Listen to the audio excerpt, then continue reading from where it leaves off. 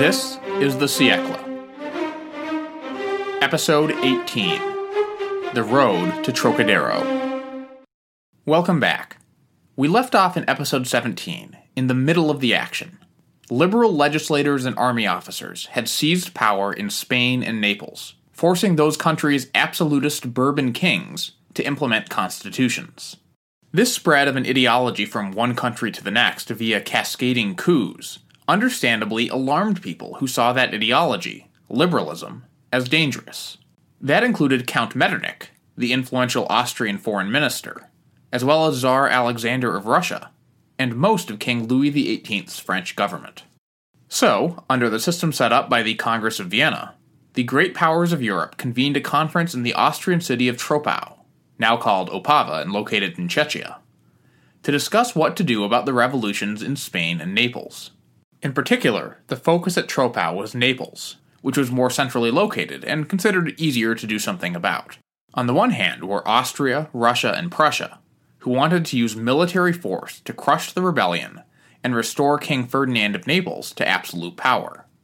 Opposed to this was Britain, which not only had more popular support for these liberal revolutions, but also saw crushing them as a danger to the balance of power. Austria, with her territory in northern Italy, would likely take the lead in any invasion, thus bolstering her influence in southern Italy, too. France was caught in the middle here. On the one hand, Louis was obviously opposed to a revolution compelling his Bourbon cousin to accept a constitution, something redolent of the early stages of the French Revolution, which Louis had experienced firsthand before he finally fled the country in 1791. But on the other hand, France was opposed to Austria expanding its influence in Italy. Decades prior, Louis had referred to the Austrian House of Habsburg as that Hydra, in reference to the mythological monster with many heads. Louis's government also worried that too close an alliance with Europe's reactionary powers would cost it political support from French moderates. And so Louis's government hemmed and hawed.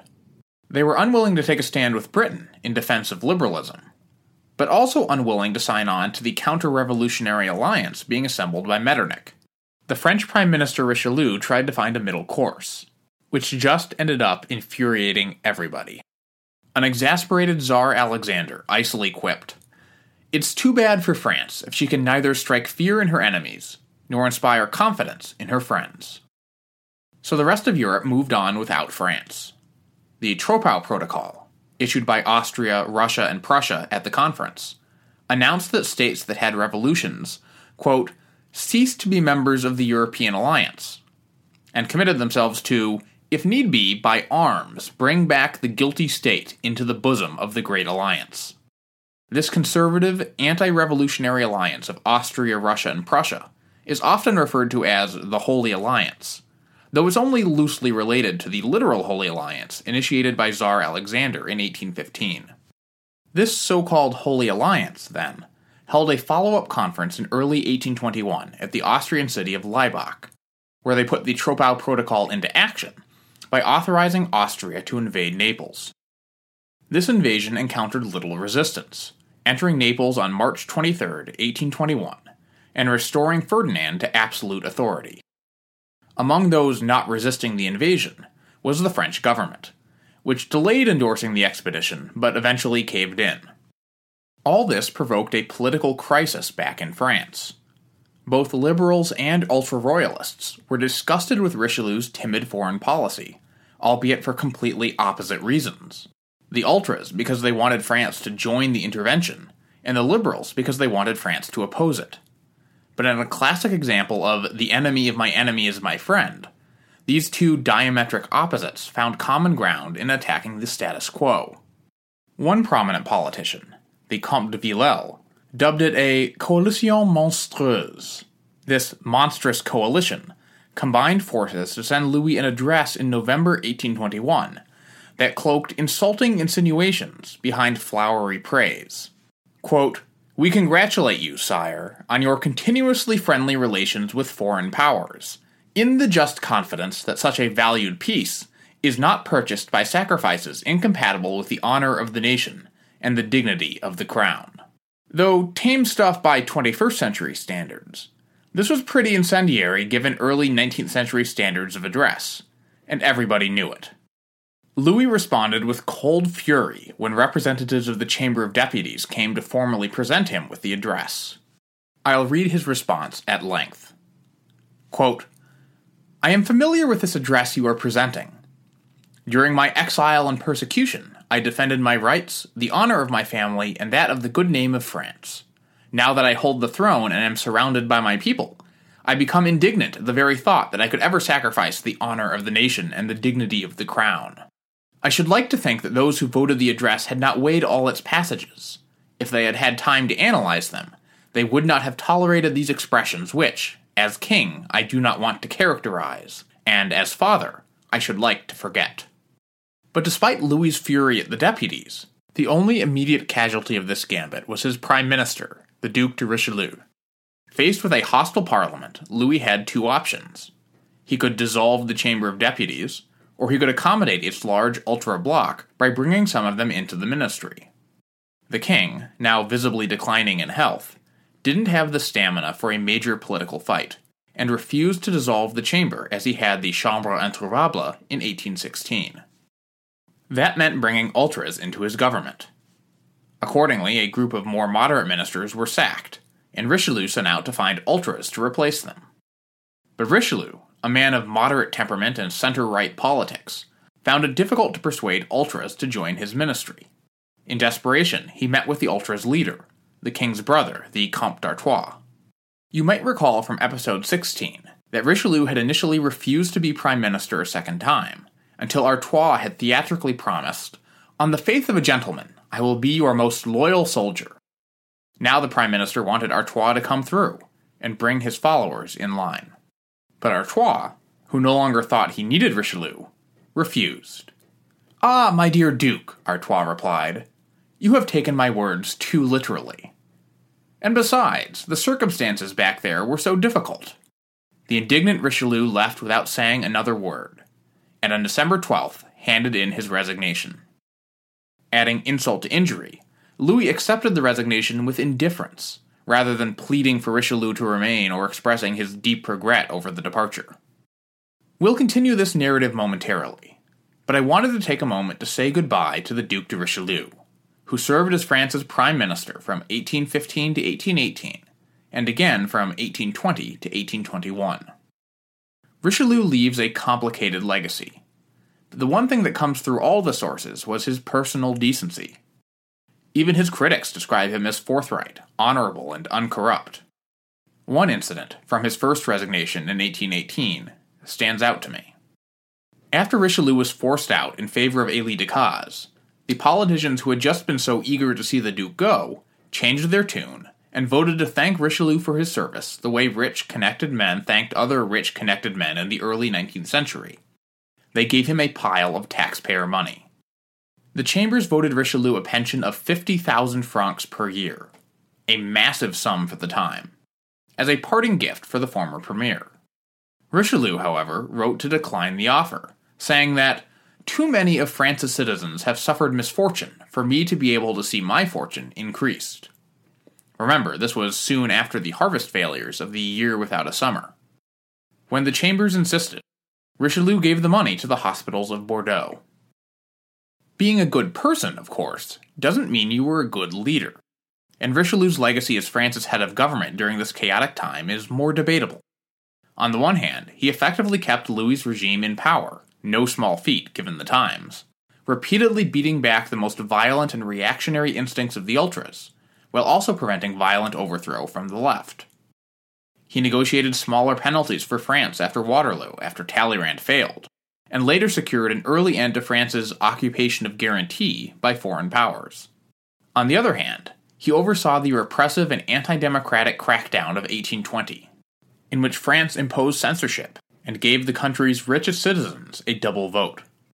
If your sympathies are with the ultras rather than the liberals, then Richelieu consistently attempted to ignore the will of the voters by sidelining ultra deputies, and supported Louis's dissolution of the Chambre introuvable.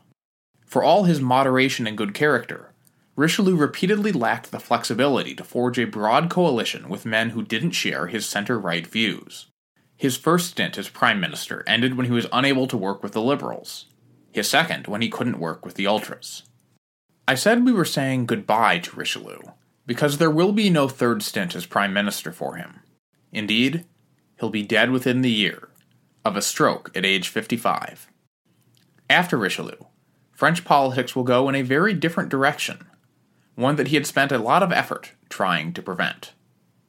The new ultra-government assembled by the Comte d'Artois for Louis's approval had, technically, no prime minister, a reflection of the divisions that existed even among the ultras.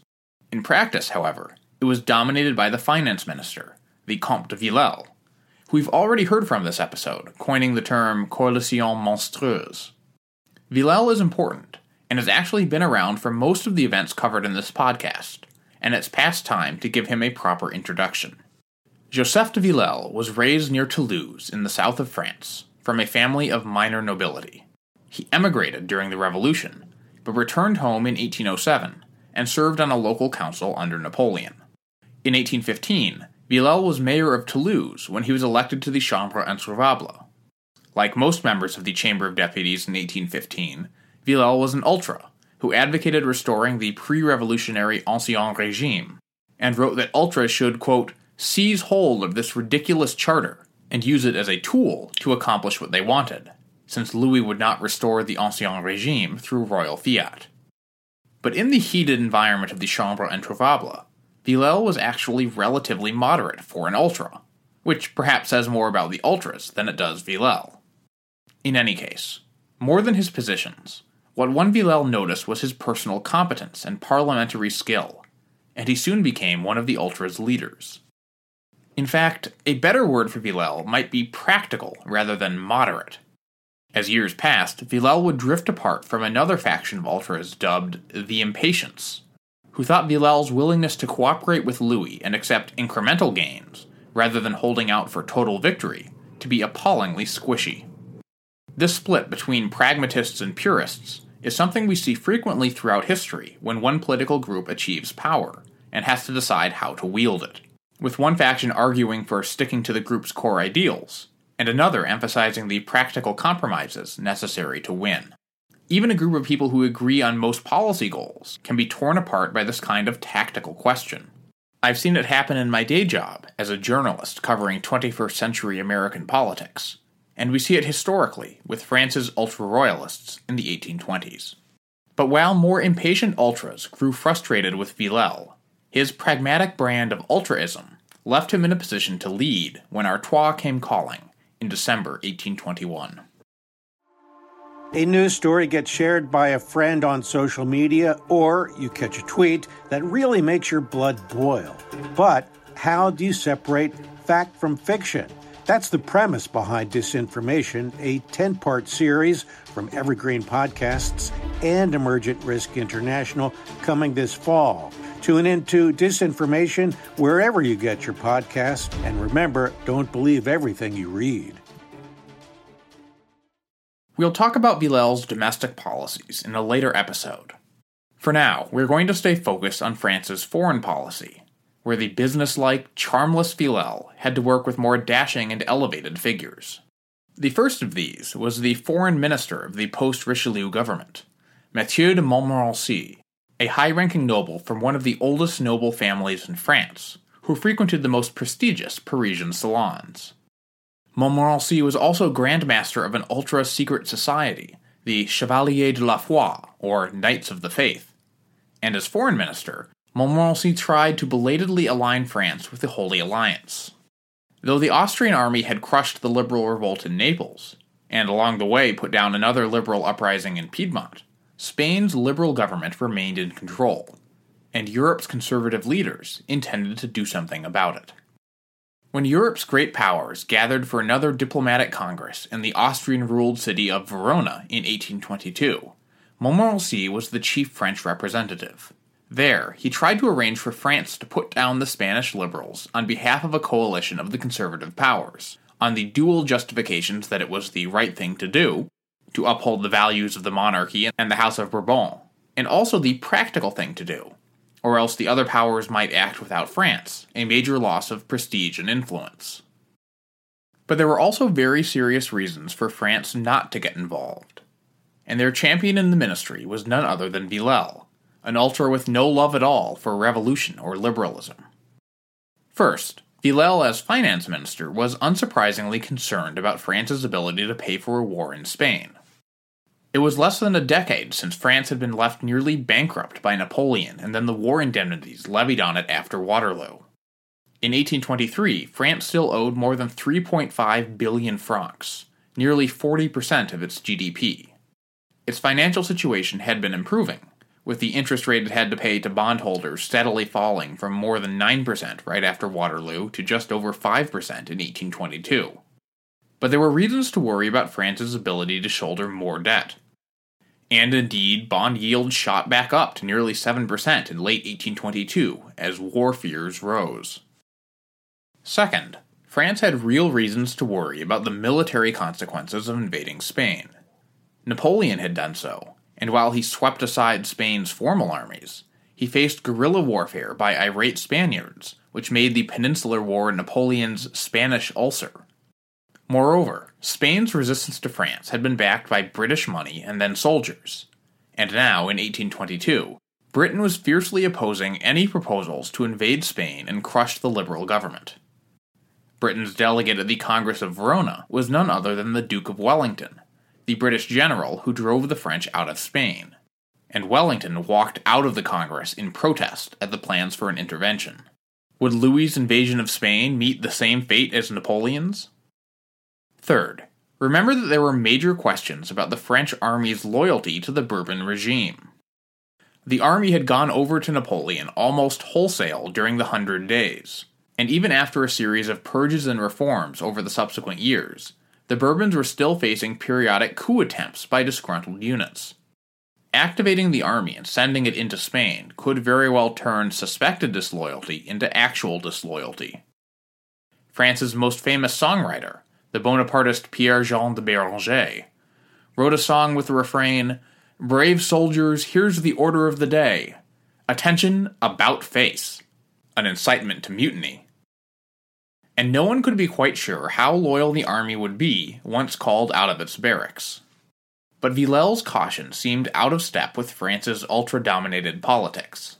In Verona, Montmorency struck deals with the Holy Alliance powers for coordinated efforts to suppress the Spanish liberals, and then came home to have them ratified by the king.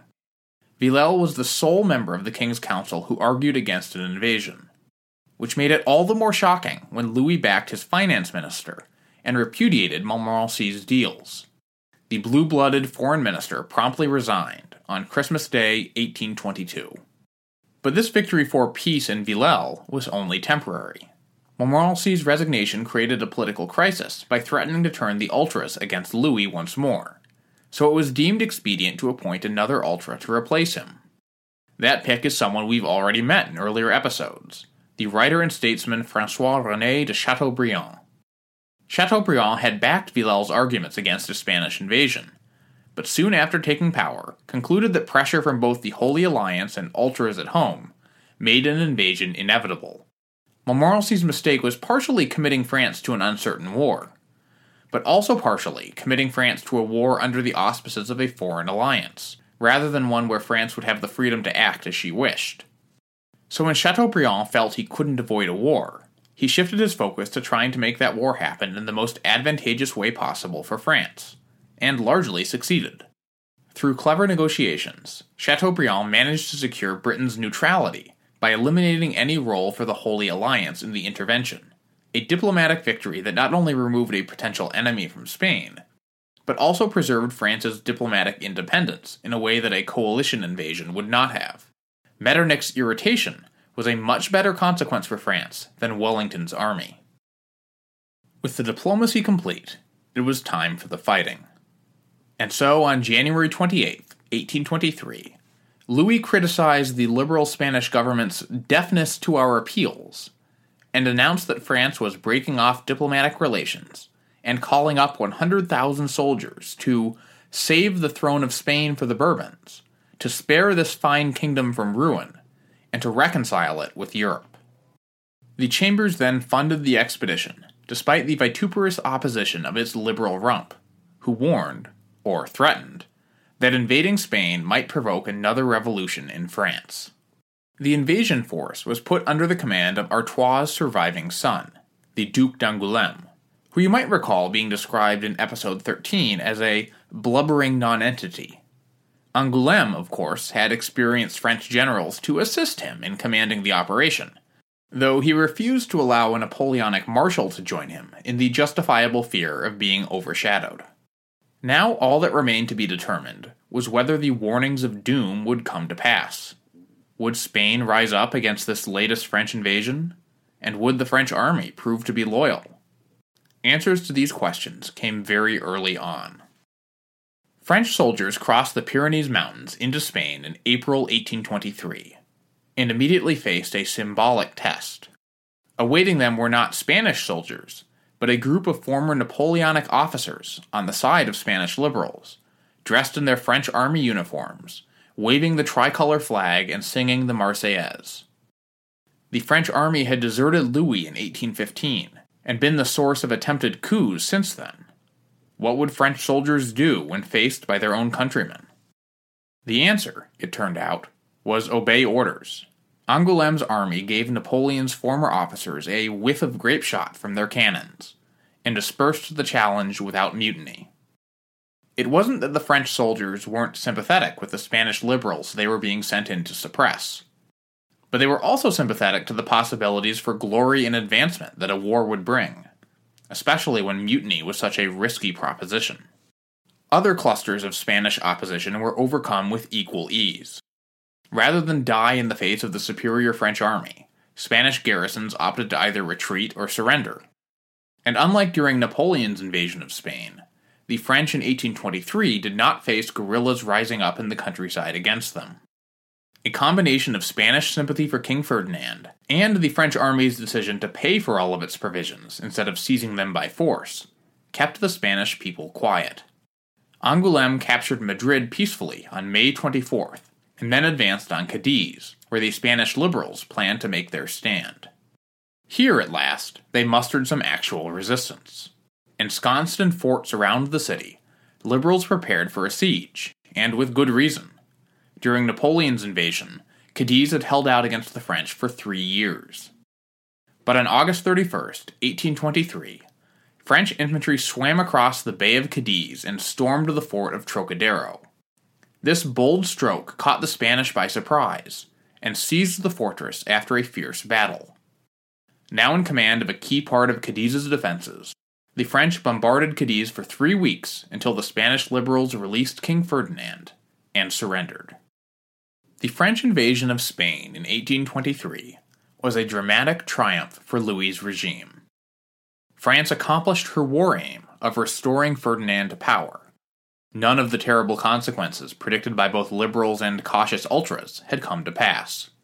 Rather than provoking mutinies, it cemented the army's loyalty to the Bourbon regime. It led neither to war with Britain nor France's submission to the Holy Alliance. The French government turned out to be able to easily afford the war's costs, despite a temporary hike in bond yields. Chateaubriand only somewhat unfairly compared 1823 to Napoleon's attempts to subdue Spain. Succeeding where Bonaparte had failed, triumphing on the same soil where the armies of the great man suffered reverses, doing in 6 months what he was unable to do in 7 years, was a marvel. The Marquis de Lafayette, who had been part of futile efforts to support the Spanish liberals from abroad, had a more morose take on the expedition. "The few taxes that can be had have been restored to the church," Lafayette wrote. "A wild beast, the king, is let loose, and no authority, not even his own, is obeyed except in the way of mischief." Even royalists might have found it hard to disagree with Lafayette's reading of the aftermath. Angoulême restored Ferdinand to power, and then promptly despaired at how the Spanish king used it. The prudent thing, Angoulême and Louis agreed, was for Ferdinand to establish a firm foundation for his rule, and co-opt some of the opposition, by replacing the liberal Spanish Constitution of 1812, not with absolute rule, but with a royalist-friendly constitution along the lines of France's charter. Ferdinand rejected this advice, in favor of bloody purges. One captured liberal general was dragged through the streets of Madrid in a basket tied to a donkey's tail, before being hanged. The army was purged, censorship imposed, and books burned. French officers reacted with horror and disgust, up to and including Angoulême, who refused the honors and titles that Ferdinand tried to bestow on him, and returned home to France. But back home in France, there was no such ambiguity about the invasion. The novelist Stendhal, a fierce critic of the Bourbons, declared that it cannot be said that the Bourbons were really restored in France until after the recent war in Spain. There are multiple paintings from the time depicting the French royal family upon Angoulême's return, including a dramatic scene in which Angoulême bows to the king on the balcony of the Tuileries Palace before assembled troops, and a more private depiction set in the royal apartments, where Artois stands behind Louis, holding the infant son of the deceased Duc de Berry, in a way that emphasizes the multi-generational future of the Bourbon dynasty. You can see these paintings, along with more images, charts, maps, notes, and a full transcript, at thesiecle.com/episode 18. I'm going to end the narrative there, but we'll be back very soon with a follow-up segment I cut out of this episode for reasons of time and narrative flow. France's invasion of Spain was about more than Spain itself. It took place against the backdrop of grander schemes nursed by Louis's government for Spain's rebellious colonies in the Americas. These schemes, pursued by men such as Richelieu and Chateaubriand, will lead directly to something every American child learns about in history class. Join me next time for episode 19, France and the Monroe Doctrine.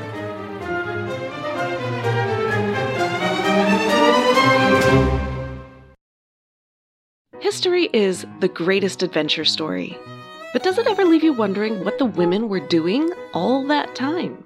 This is Lori from the Her Half of History podcast, and the answer is that some women were seizing power, or escaping slavery, or spying for their country, or creating artistic masterpieces, while countless others were doing the laundry, getting married, and wondering why their clothes don't have more pockets.